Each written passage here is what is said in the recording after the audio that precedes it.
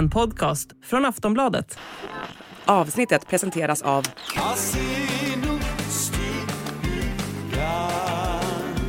Stödlinjen.se, åldersgräns 18 år. Hej och välkomna till Kungligt. Jag heter Sara Ericsson. Och jag heter Jenny Alexandersson. I det här avsnittet så ska vi prata om prinsessan Madeleines stora fest i Stockholm i maj. Vilka får komma och vad kostar det egentligen? Vi tar även upp att kung Charles är chockerande rik. Han har haft flera knep för att samla ihop en förmögenhet. Och man får ju säga att han slår de flesta britter, eller hur? Ja, verkligen. Vi kommer ju berätta var pengarna kommer ifrån. Och så pratar vi om den udda traditionen med barfotapromenad i kyrkan efter den kungliga kröningen. Och att det snart föds en ny kunglig bebis, faktiskt med koppling till Sverige. Så spännande!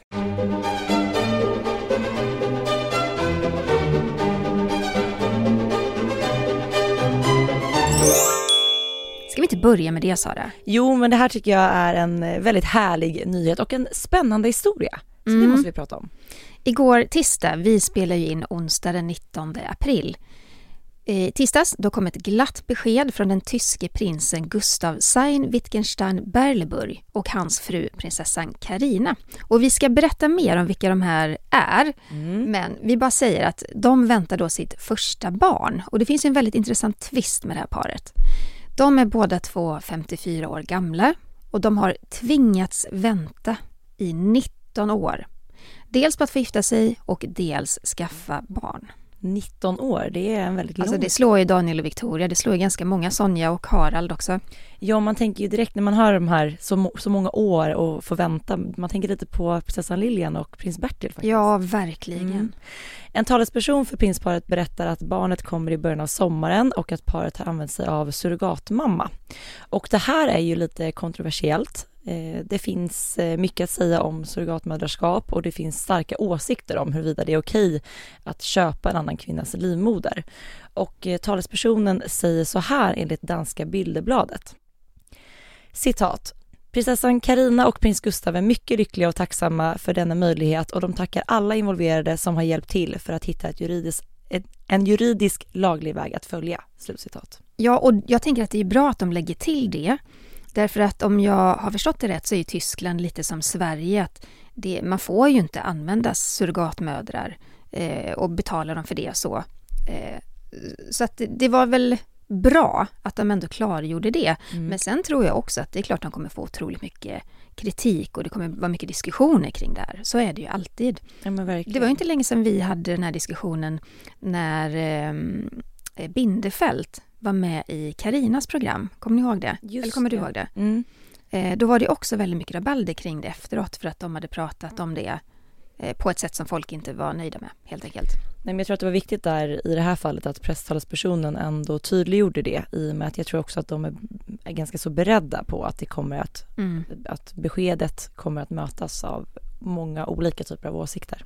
Ja.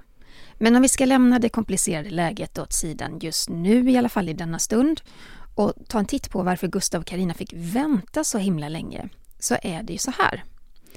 Det fanns ett testamente som ställde till det rejält. Och det här grymma testamentet, det skrevs av Gustavs farfar, prins Gustav Albrecht av Wittgenstein-Berleburg. Det var ju på den tiden, det var ju innan andra världskriget och när många tyskar samlades kring nazismen och de värderingarna. Testamentet skrevs ju under den tiden, det får man ju ha med sig. Och det är oerhört rasistiskt. För Gustavs farfar, han krävde då att hans barnbarn skulle gifta sig med en person som var arisk, bara det liksom, adlig och protestantisk. Annars så skulle då inte han få ärva slottet Berleburg eller någonting som har med det att göra. Och Carina då, hon uppfyllde ju inget av kraven och prinsen har ju verkligen fått kämpa hårt för att få testamentet ogiltighetsförklarat. Till slut så bestämde Tysklands högsta domstol att Gustav är rättmätig ägare till slottet och allt som hörde till. Men det har ju tagit så många år. Ja, och varit en kamp, verkligen. Man kan ändå bli imponerad över att han kämpar för sin kärlek. i så många år och så länge. Det är ju verkligen äkta kärlek. Ja, men också att de båda två har stått ut med detta. Att man också, jag menar, tänkt längs vägen hur mycket motstånd och hur mycket de har verkligen krigat tillsammans för det här. Och som sagt, 19 år har det tagit för dem att få det här igenom. Så att snacka om, som du säger, äkta kärlek. Ja, och både Gustav och Carina, de har ju svenskt påbrå. För Gustav Sein Wittgenstein Berleburg, han har anor från Tyskland, Danmark och Sverige.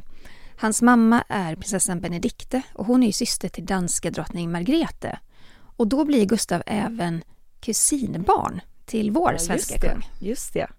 Och Carina Axelsson som har svensk-mexikansk bakgrund, hon växte upp i småländska Tranås som hennes pappa kommer ifrån, men även i Kalifornien. Och hon är författare och tidigare arbetat som fotomodell. Och prinsparet, de har varit sambos på Berlenburgs slott i 19 år. Har de fått, de har ändå bott tillsammans där, ja. Och de gifte sig i juni förra året efter att högsta domstolen då meddelat sitt beslut. Så sambos i 19 år innan giftermål. Ja. Nej men, grattis till dem. Ja, verkligen. Men det här är en spännande historia och jag tycker just här man tänker på Lilian och Bertil. Det känns himla gammalmodigt att behöva vänta på det här sättet och de här liksom dammiga reglerna och att det fortfarande liksom existerar. Ja, jag håller med. Vi måste prata om kung Charles när vi ändå är inne på det här med testamenten, pengar, arv och så vidare. För det har ju visat sig att kung Charles, han har en enorm förmögenhet. Faktiskt så är han rikare än vad hans mamma drottning Elisabeth någonsin var. Och man uppskattar förmögenheten till ungefär 600 miljoner pund. Ja, sådär 7,1 miljarder kronor. Och det är nästan då det dubbla mot drottning Elisabeth. Hon låg på 4,4 miljarder. Det var ju inte dåligt heller. Nej, det är inga småsummor vi pratar om, så är det ju. Men var kommer då alla de här pengarna ifrån? Det kan man ju undra. Ja, för många, den diskussionen har vi ju konstant hela tiden, varje dag, du och jag med läsare och lyssnare och sådär, att många tänker att men de blir rika på apanaget. Det är inte riktigt så. Nej, en stor del kommer ju från Charles hertigdöme Cornwall och de pengarna har ju han sparat och säkert fått ganska så bra ränta på under alla dessa år. Och han har ju även tjänat mycket pengar genom fastigheter. Och det här, Jenny, är kanske någonting som ändå förvånar och överraskar många. Ett sortiment av, håll i er, kex och öl. Känns inte det väldigt brittiskt? Jo, verkligen. Det enda som saknades där var väl liksom så tekoppar och te kanske. Eller hur? Nej, men jag tänker hela den här pubkulturen. Jag älskar ju brittiska kex. Bästa som finns. Gud, nu fick jag så här flashbacks till när vi var i London. Vad härligt. Ja, det var härligt. Förra sommaren, i juni. När vi kommer du ihåg när vi hade jobbat hela dagen och sen så var vi måste ha en kaffepaus. Och vi hittade det här kaféet som hade lite så afternoon tea. Ja! Vad mysigt det var. Makaronger, det är min favorit. Det var underbart. Väldigt trevligt. Ja. Men vi ska berätta mer om det här med kung Charles kex och öl. En tidigare medarbetare till honom har berättat för The Mirror att Charles var noga med att återuppbygga sin ekonomi efter den här skilsmässouppgörelsen med Diana. Ni alla vet den, som skedde på 90-talet. Den kostade honom nämligen 17 miljoner pund, vilket motsvarar ungefär 202 miljoner kronor. Och kung Charles tidigare rådgivare ska även då ha sagt att Charles gömt undan, citat, lite pengar från det här hertigdömet då. Trots att han inte angivit exakt summa så ska det ju handla om flera miljoner. Han ska ha gömt undan, vadå? För att investera och få dem att växa alltså? Ja, precis. Ja, kungen är ju en känd sparare. Han avskyr att slösa. I en intervju med Vogue från 2020 så berättar kungen att han är mycket noga med att släcka lampor för att spara på el och miljö. Och han berättar även att han inte gillar att slänga saker. Inte klädesplagg ska inte slängas. Han vet att han kan komma att ha nytta av dessa i framtiden. Ja, men det här såg vi väl inte minst för några veckor sedan när kung Charles tog av sig skorna när han besökte en moské och han fångades ju faktiskt på bild då med ett stort hål i strumpan. Han är ju känd för att bära sina plagg tills de helt enkelt går sönder och det fick vi skåda. Men det här är så spännande. Att bära gamla plagg på det viset, det är ju ett signum för den brittiska överklassen. De får gärna vara lappade och lagade. Det blir konstigt nog en slags statusmarkör på ett väldigt tvistat sätt. För man anser då att man behöver inte visa upp sin status eller rikedom. Man behöver inte göra det genom dyra kläder eller svindyra väskor. För att man på något sätt står över det. Och jag har faktiskt märkt att det är lite åt den trenden även här i Sverige. Det är ingen trend i Storbritannien, för så där har man hållit på i evigheter i överklassen. Men lite kan jag märka att det är så här i Sverige nu också. Och kanske mest människor med gamla pengar. Man kan se att de bär jaktkläder, de har ärvt av sina föräldrar. Eller så här märkeshandväskor från de stora modehusen som de ärvt av sin mormor och liknande. Ja, men det här är kul att du tar upp det, för att jag hänger ju ganska mycket på TikTok och försöker liksom komma in i den matchen mer och mer, och där ser jag att jag får jätteofta upp klipp på när man gör så här, så vet du om det handlar om old money. Alltså att så här, någon gör klipp om mode, och då är det just den här looken som du beskriver när man pratar om det. Så att ja, det finns även i det forumet. Det gör det. I maj då så kommer Sunday Times att publicera något som de kallar för Rich List. Och det är då 350 namn med rika människor, de rikaste. Och kung Charles visar sig, det kommer man se då när den publiceras, men det kommer visa sig att han är rikare än David och Victoria Beckham. Han är rikare än Elton John. Och då har vi bara nämnt ett par. Men det rapporteras även att Charles mellan 2011 och 2022 ökat då sitt hertigdömes årliga vinster med 42,6%. Och då undrar jag så här, är kung Charles, är han en affärsman? Ja, men det verkar ju så. Eller är han bara snål? Får pengarna växa? Snål och sparsam eller en affärsman. Förmodligen en kombo, skulle jag tro. För att han har investerat mycket i sitt hertigdöme, och han har i det här med fastigheter, jordbruk, producera liksom, ja, vi ska ju prata om det här med kex bland annat. Alltså, men kan vi inte gå in på det? Jo, men vi måste prata om det. Det här med kex och öl som vi nämnde tidigare. För över 30 år sedan så lanserade Charles Duchy Originals Range. Det är alltså en serie av produkter och varor som inkluderar olika sorters ekologiskt odlade livsmedel. Det kan vara frukt, det kan vara grönsaker, kött, mejeriprodukter, drycker och kex.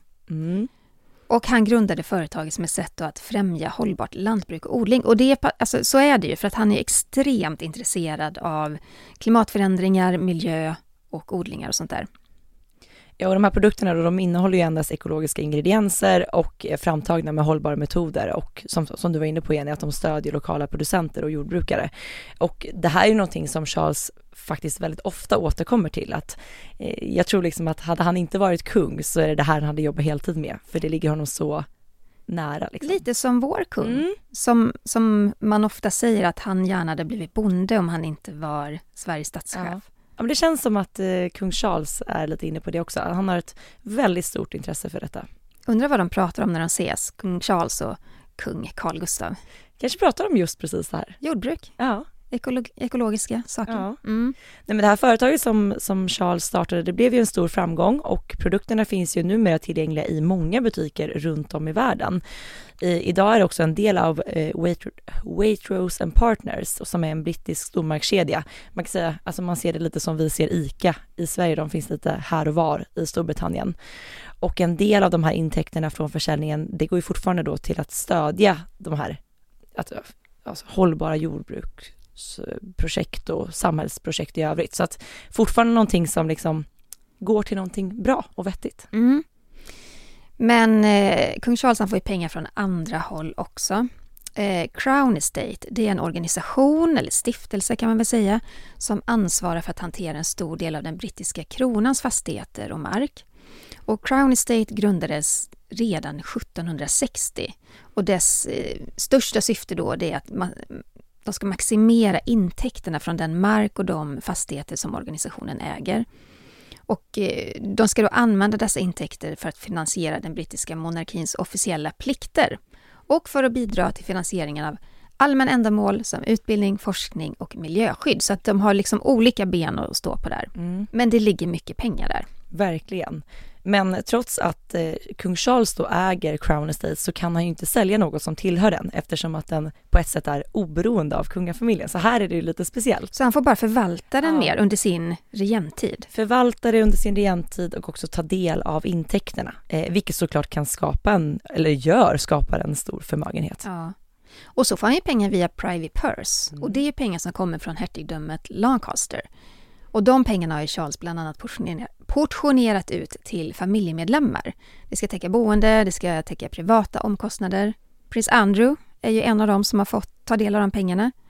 Men vi vet ju inte hur länge till, för kung Charles han har ju meddelat, sägs det, att han kommer att strypa tillgången till de här pengarna för vissa familjemedlemmar. Han vill liksom vara mer ekonomisk och han vill se till att färre tar del av pengarna. Det tror jag är jätteviktigt nu i hans roll som kung.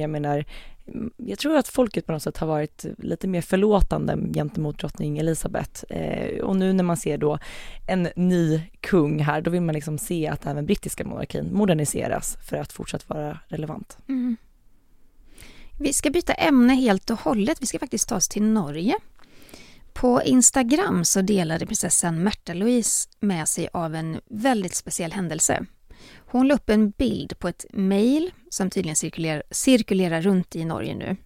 Uppenbarligen i resten av världen också, eftersom vi pratar om det. Exakt. Men det är alltså en person som utger sig för att vara prinsessan i det här mejlet och som lurar folk. Ja, personer i fråga erbjuder privata sessioner i personlig utveckling och healing. Och i mejlet så hänvisas även läsaren till Märta-Louise fästman, shaman Derek Verrett. Så står det så här: Are you ready to remove blocks and go to the next level? Och mejlet avslutas med ett erbjudande då att man får ett 30% billigare pris om man bokar snabbt. Och hela det här mejlet är då signerat Märta-Louise. Men Märta, hon reagerade ju starkt på det här såklart. På Instagram som skrivit då att får du sån här mejl, det är inte shaman Derek eller jag. Ja, och i nästa story på Instagram då så skriver Märta-Louise om vilken mejl som det här fake-mejlet skickats ifrån med tillägg där de skriver så här: det här är inte min mejladress. Det är ju skickat ifrån en sån Gmail. Men jag menar, det är så lätt. Jag tycker ofta man får mejl som ser liksom seriösa ut och och sen ser man kanske i just mejladressen att det avslöjas att det inte är från en seriös avsändare. Men det blir vanligare och vanligare. Ja, jag tycker man märker hela tiden. Kända människor och kungligheter, de är inte förskonade på något sätt. Alltså det här drabbar ju dem precis lika mycket som, ibland kanske mer än andra människor. Vi har ju svenska kändisar som också gång på gång hamnar på såna här fake-annonser på Facebook, att de ska sälja bantningsmedel eller bitcoin eller vad det kan vara. Så det är jättevanligt, och om man tittar liksom mer utanför den här kändissfären, så jag tycker ofta man ser vänner och bekanta som lägger upp på Instagram att någon har använt deras profilbild och skapat ett nytt konto, så att det drabbar alla, kungliga eller ej. Ja, jag kommer ihåg att för många år sedan så användes kronprinsessan Victoria och prins Daniels bild till någon sån jättestor annonskampanj i Kina för nybyggda fastigheter. Alltså det var helt bisarrt. Det var så apart att de hamnade. Men de hade gjort så stora billboards och affischer på Daniel och Victoria iklädda liksom galakläder och sådär. Jag minns inte i detalj exakt vilket företag det var eller så. Men jag minns att hovet fick frågan i alla fall. Vad ska ni göra åt det här? Och man kan ju inte göra så himla mycket åt det. Det är väl det som är det värsta. Ja. Och speciellt när det gäller Kina tänker jag också att fanns väl kanske inte ens en kontaktperson att ta kontakt med. Men jag undrar lite vad syftet med den kampanjen var liksom att man ska försöka få då mottagaren att tro att kronprinsessfamiljen ska flytta in i det här nybygget. Ja, att det blir lite så här kunglig status över det hela. Ja. Sen är frågan hur många kineser som känner igen Victoria och Daniel. Det är inte heller. Men det är klart de såg väldigt royal ut på bilderna. Men apropå det, och jag kommer ihåg jag och min kompis Emily, vi var på plats utanför prinsessbröllopet när prinsessan Madeleines och Chris gifte sig. Det var liksom innan jag jobbade med det här. Så vi var där som besökare och stod längst fram, hade köat hela dagen. Och då blev vi fotograferade av en tidning och sen gick det 2 år. Och sen var det bara helt random en person som skickade till mig. Då låg den bilden på oss som reklam för en utbildning i Schweiz. Vad sjukt. Ja, för då stod vi så här vi hade en svensk flagga med oss och var lite så här piffiga för bröllopet. Och den bilden användes av dem i en kampanj. Så fick vi också höra av oss och be dem plocka ner bilden. Ja. Så att det hände. Gjorde de det? Ja. Det händer kungligheter som oss vanlisar. Ja. Okej, vi har betat av Storbritannien, Norge. Nu måste vi gå in på Danmark. Vi måste till Danmark och till Köpenhamn för att i söndag så fyllde danska drottning Margrethe 83 år och hon firades rejält av danska folket, eller hur Jenny? Ja, men det var flera tusentals besökare som samlades utanför Amalienborgs slott. De ville hylla sin drottning såklart. Och det här blev ju också, den här dagen blev också en återgång, ett startskott för återgången av drottningens arbetsliv. Hon har ju, ni som lyssnar har ju koll på det här, hon har ju opererat ryggen och varit sjukskriven. Och det var ju i slutet av februari hon genomgick operationen. Men det var inte bara drottningens återgång till arbetet som fick uppmärksamhet i samband med firandet, eller hur? Nej, och i söndags så gästade jag Nyhetsmorgon i TV4 för att prata om danska drottningen och framförallt prata om intresset kring det infekterade titelbråket. Det är ju fortfarande väldigt stort. Sedan 1 januari, ni har koll på det här, så är ju inte längre drottningens son, prins Joachims barn, prins Nikolaj, prins Felix, prinsessan Athena och prins Henrik prinsar och prinsessor. Och det här beslutet det förankrades inte ordentligt hos prins Joachims familj och det skapade ju verkligen en offentlig konflikt i media. Och jag såg det att dagen innan drottningens firande i söndags så var det ett väldigt stort engagemang i sociala medier gällande den här frågan. Man såg i kommentarsfältet så här, kommer prins Joachim med familj att närvara vid firandet? Och jag tycker mig verkligen se en splittring hos danska folket gällande drottningens beslut. Om man är team Joachim eller team Margrethe. Men prins Joachim var på plats, hela hans familj var där och de samlades ju på, det är ju 3 balkonger på Amalienborgs slott. Så drottningen står i mitten och så står Mary Fredrik och deras familj till vänster och Joachim och hans familj till höger.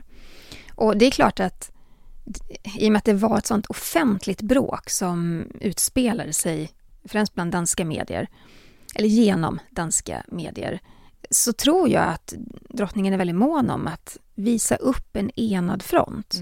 Och visa folk att det finns inget bråk, det finns ingen konflikt kring det här, allt är överspelat, nu står vi här enade tillsammans.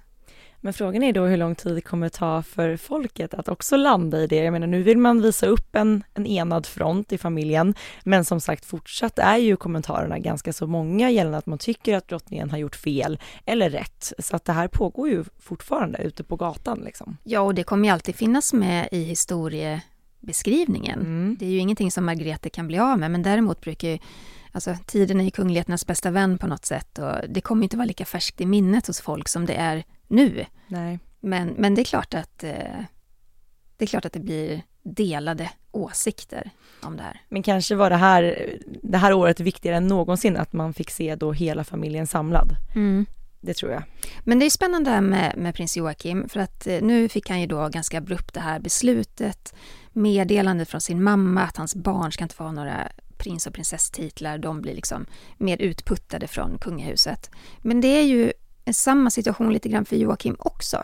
Han har ju jobbat i Frankrike under ganska lång tid vid ambassaden där. Och nu så vet vi ju att han flyttar till Washington i september. Han har fått ett toppjobb där. Han blir försvarsindustriattaché på danska ambassaden. Och det här är ett förordnande som gäller under 3 års tid. Men det är inte säkert att han får behålla sin del av apanaget när han flyttar. Det är Folketinget som ska ta det beslutet. Och nu har man meddelat på Folketingets hemsida att den 4 maj så kommer man ta beslut och man kommer informera om prins Joachim ska få pengar eller inte. Det blir väldigt spännande att följa det beslutet. Ja, och jag menar det är ju inte lite pengar vi pratar om för att varje år så får Joachim, som det är nu då, 3,8 miljoner kronor i apanage per år. Det är ändå pengar som kan försörja en högre ståndsfamilj ett år lätt. Ja, men verkligen. Även om de har många barn så det är mycket pengar. Men frågan är då, jag tänker i och med att danska folket är så uppdelat just nu som det är gällande det här beslutet, kommer då Folketinget också att besluta att de inte längre ska få del av ett apanage? Det kommer nog också splittra ganska så rejält vad man tycker om det. Ja, men jag ser ju det här som ett mönster på något sätt att i ganska många år så verkar det ser ut som att drottning Margrethe lite grann försöker få ut prins Joachim och hans familj från den alltså närmaste sfären som har med kungahuset att göra och representation att göra. Under flera år så har man ju sett Joachim och Marie allt mindre. Jag kommer ihåg 2008 när jag var på deras bröllop i Danmark så var det ju stort ståhej. Man älskar ju verkligen Joakim och var så otroligt glad att han nu liksom gifte om sig med Marie. Men efter det, alltså man har ändå sett att Margrethe försökt att liksom minska lite på hans roll. Och det kanske blir naturligt så. Jag menar så som i många andra europeiska kungahus så vill monarken klippa av grenar, smalna av. Man vill vara relevant, man vill också vara ekonomisk och ansvarsfull. Ja, men det var ju också någonting som lite kanske bubblade upp än mer i samband med det här titelbråket, just att men man menar på att man faktiskt har aktivt slussat ut dem och att liksom flytten till Paris, man kanske har fått att låta som att det var någonting som Joakim och Marie önskade själva, men att det framkom kanske lite att det också var ett önskemål ifrån drottningens sida. Det framkom totales att det var Margrethes önskemål. Ja. Marie sa ju det i en intervju att implicit att de nästan var tvingade att flytta dit. Jag menar då flytten från Paris till Washington, det skapar ett ännu större avstånd från familjen och vi kommer förmodligen se dem allt mindre.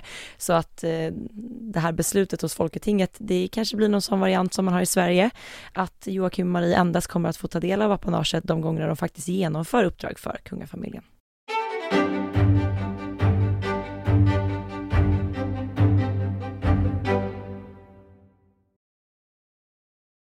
Vi ska prata om prinsessan Madeleine.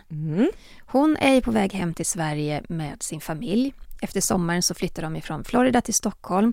Barnen kommer börja i svensk skola. Men innan dess så har ju prinsessan Madeleine ett uppdrag här i Stockholm som hon ska genomföra i maj.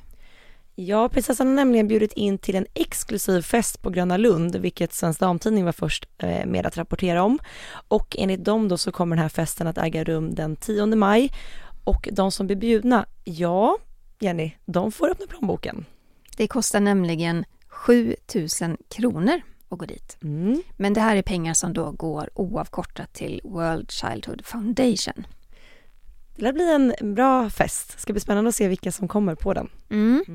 Och när vi ändå pratar om prinsessan Madeleine, Jenny, jag som älskar hästar och ridsport, jag tyckte det var väldigt kul att se de här bilderna som publicerades under helgen när prinsessan Madeleine då var på plats vid GCT-touren i Miami, där hon hejade fram de svenska ryttarna. För oss som inte kan det här, vad är en GCT-tour? Är det liksom hoppning? Det är hoppning, precis. Ja. Hopptävling. Och men vi såg ju bilder då på prinsessan Madeleine, bland annat tillsammans med Malin Bajard Jonsson. Och sen så kom det lite andra bilder utöver de som Madeleine själv hade publicerat, där vi även såg att Leonor var med. Kul! Jag kan tänka mig att hon gillar hästar också. Ja, men hon fick väl en häst till och med i dopgåva av men det var Gotland. Gotlandsruss. Som var, men Gotlandsrusset var ju fint och härligt och så, men Leonor var lite vild under det första besöket. Jag kommer aldrig glömma de bilderna när de skulle försöka få till det här första mötet med hästen, och Leonor bara sprang omkring. Åt andra hållet. Ja. Och käkade upp hästens morötter. Men det är något befriande, underbart härligt med Leonor. Ja, jag älskar det. Ja. De här gångerna hon har haft riktiga shower vid de här kungliga dopen, det är också underbart. En free spirit. Verkligen. Vi har kommit fram till veckans Harry och Meghan.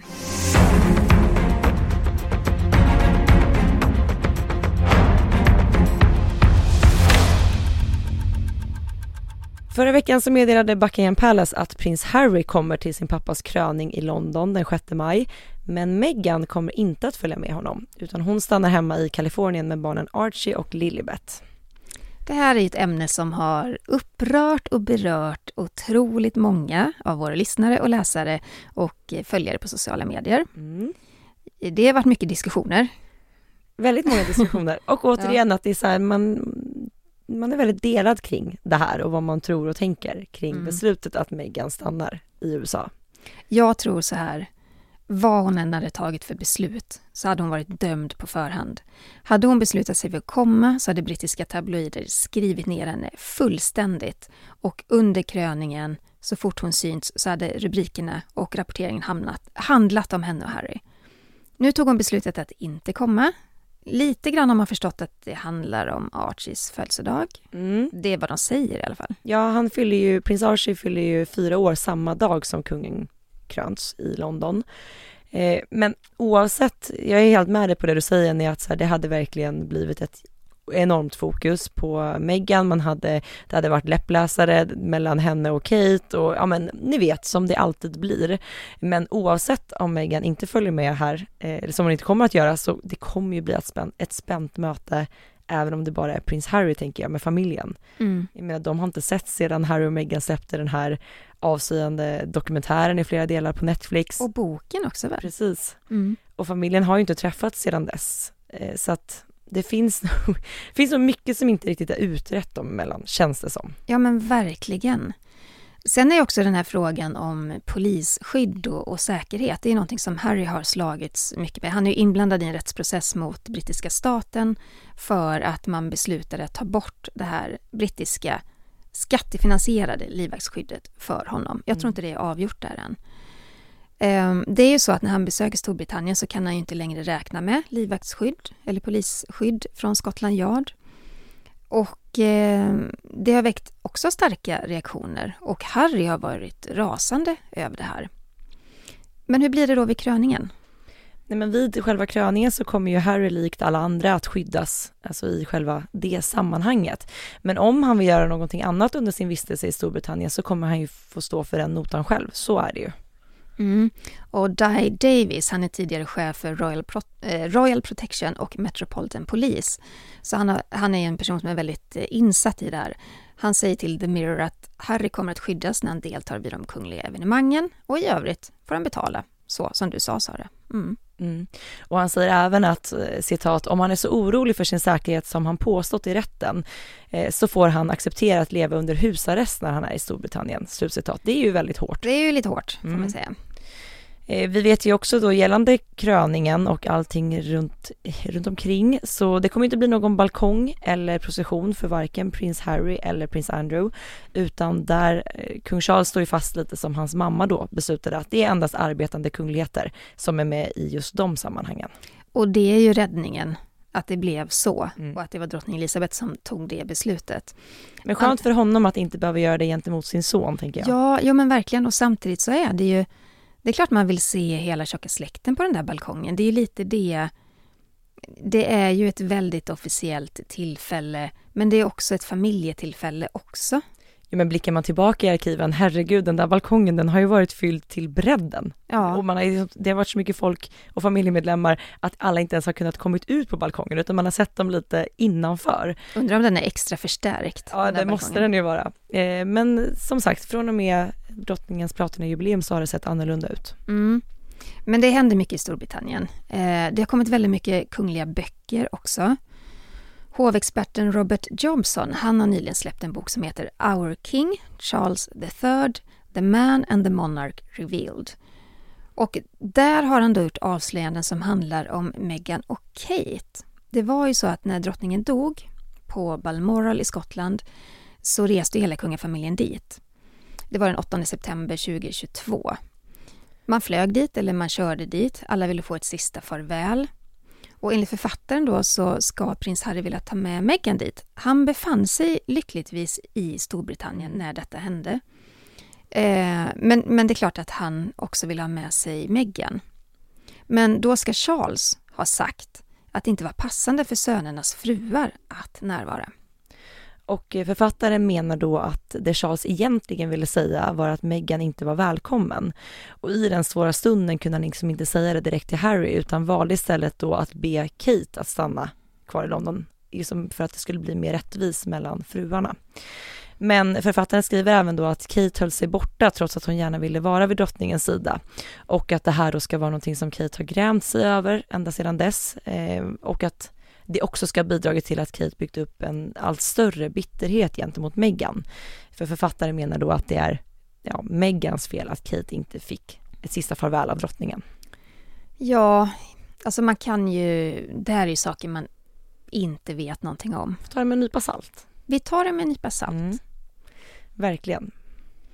Nu kommer vi till ett helt nytt avsnitt av vår podd. Så kul! Vi kallar det för kröningsnytt.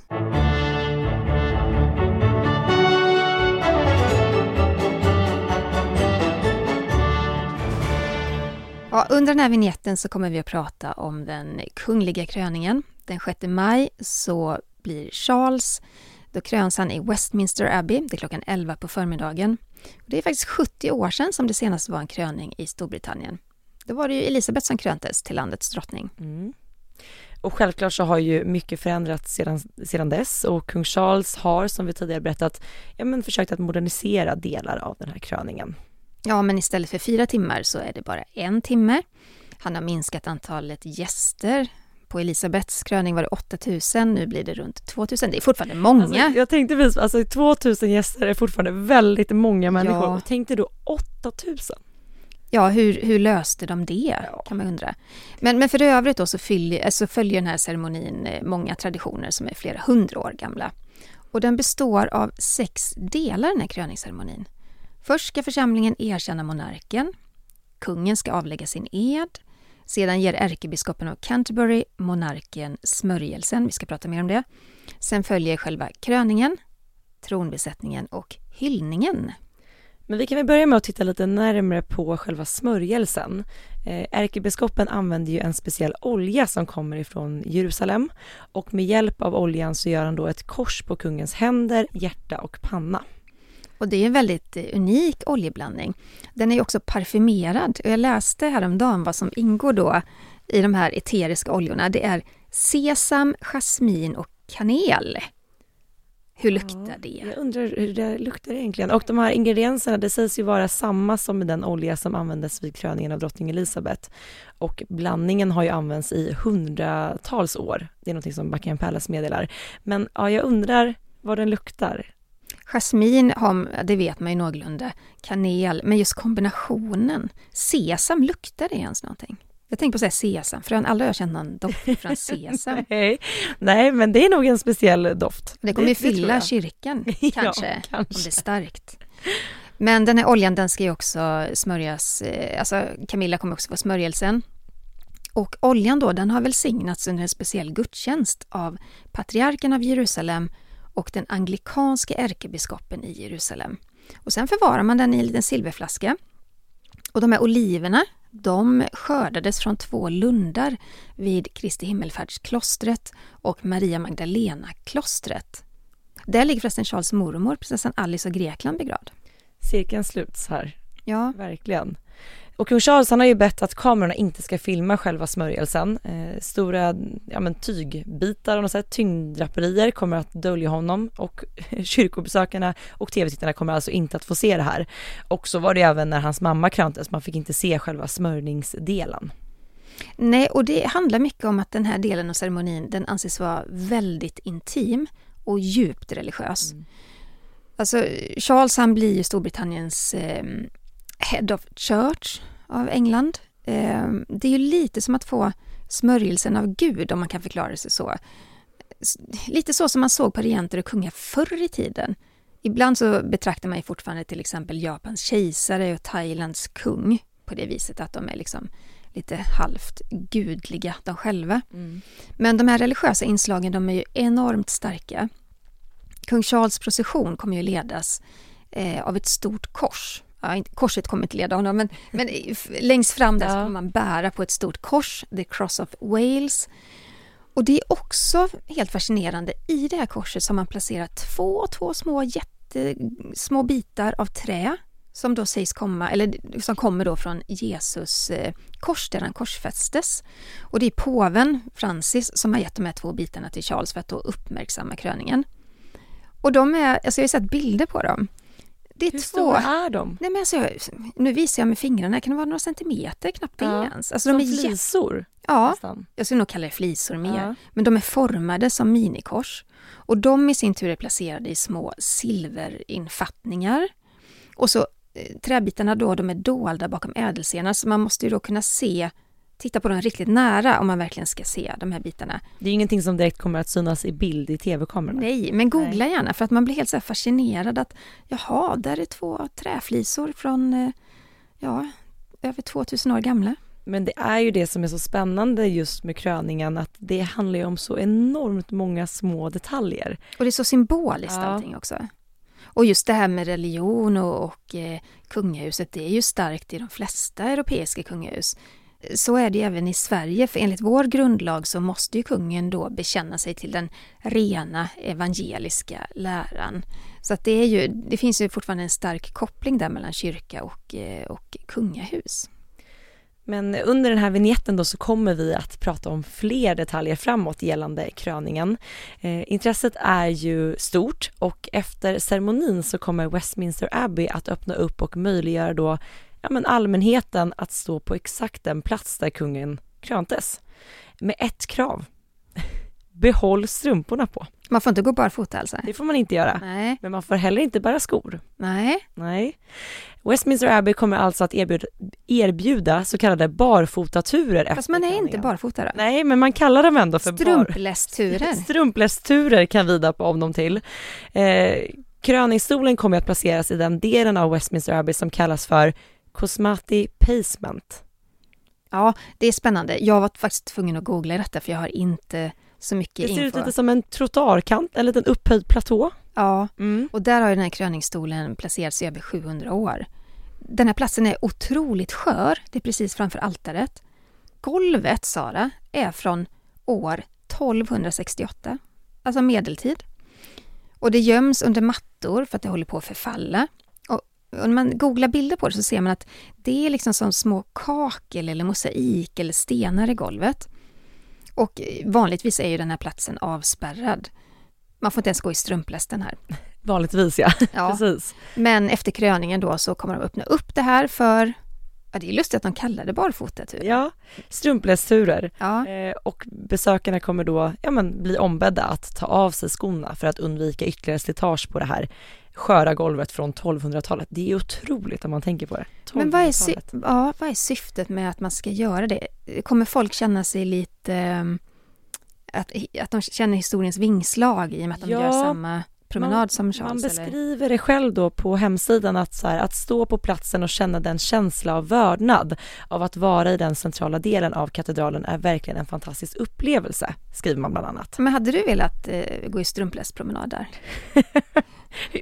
Ibland frågar du vem jag samlar på kungliga mynt, då säger jag ja. Skulle jag vara beredd att ta med skorna och gå i strumplästen? Jag säger nog nej, tror jag.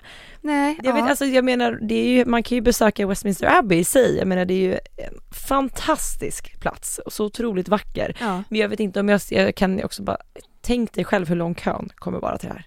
Ja, och Charles han får inte ha några hål i strumporna. Nej, ingen får väl ha hål i strumporna. Ingen besökare får ha hål i strumporna över det här. Nej, men det handlar väl mycket om att man ska kunna då ge besökarna en känsla av exakt hur liksom Charles kände att stå i centrum av kröningen i och med att det är på samma plats. Alltså jag kan förstå det. Man har ju garanterat plockat undan kröningsstolen, den är 700 år gamla. Att inte den rasat ihop, det är ju också ett under. Det är ingenting som allmänheten får slå sig ner i. Nej, men jag tycker det är så intressant allt runt omkring. Att nu ska man då anordna barfotaturer efter kröningen. Ja, vi måste ju följa upp och se hur stort intresset var för de här turerna. Jag tror att det kommer vara enormt. Säkerligen. Det såg man efter begravningen med drottning Elisabeth att det var ju jättemånga som ville gå och visa sin vördnad inför kistan säger man så. Visa sin vördnad för henne när hon låg på lideparad i Westminster Abbey. Ska vi runda av kröningsnytt för den här veckan och svara på några lyssnarfrågor? Det gör vi. Vi har fått en fråga från Pia. Hej och tack för en fantastisk podd. Jag lyssnar varje vecka. Ni är professionella och ger en fin vinkling av Europas kungahus. Gud vad fint skrivet. Ja, det var väldigt fint. Tack Pia. Ja. Min fråga. Jag har bjudit in mina mest royalistiska vänner till en kröningsfest den 6 maj. Vi ska klä oss med kunglig glans och äta med kunglig touch. Vi ska frossa i klädval och hur kungligheterna passerar i London. Nu undrar jag om ni vet vilka kanaler som sänder kröningen i Sverige.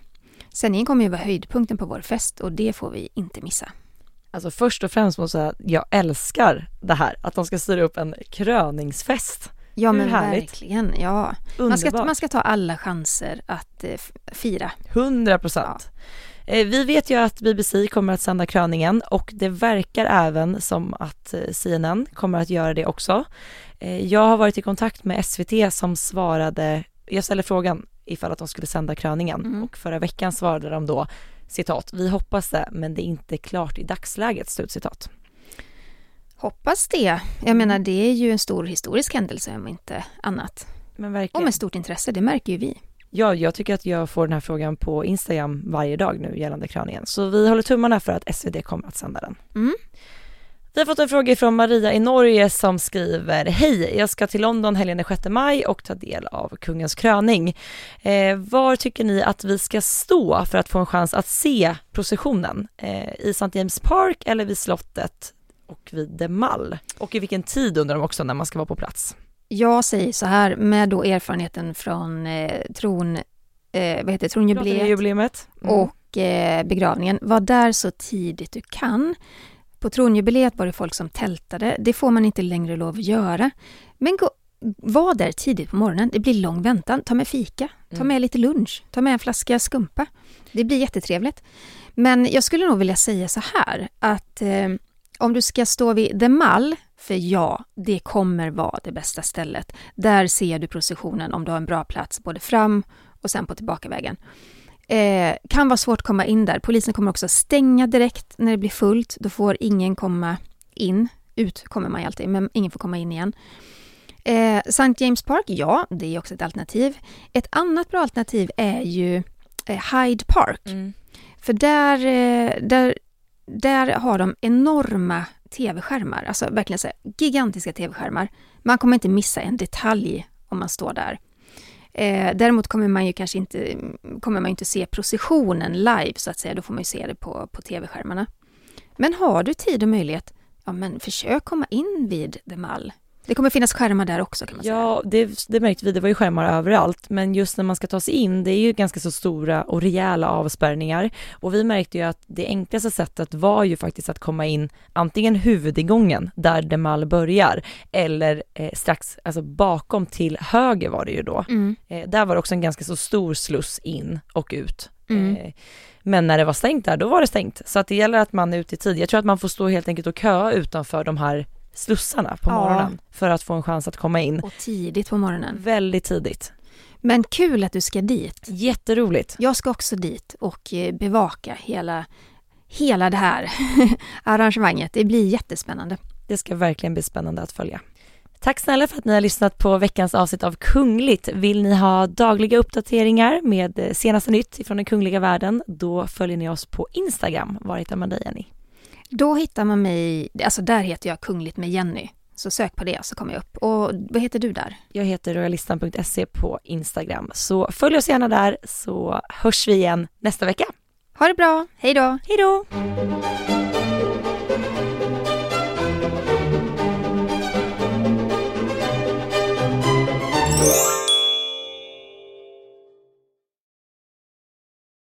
Du har lyssnat på en podcast från Aftonbladet. Ansvarig utgivare är Lena K. Samuelsson.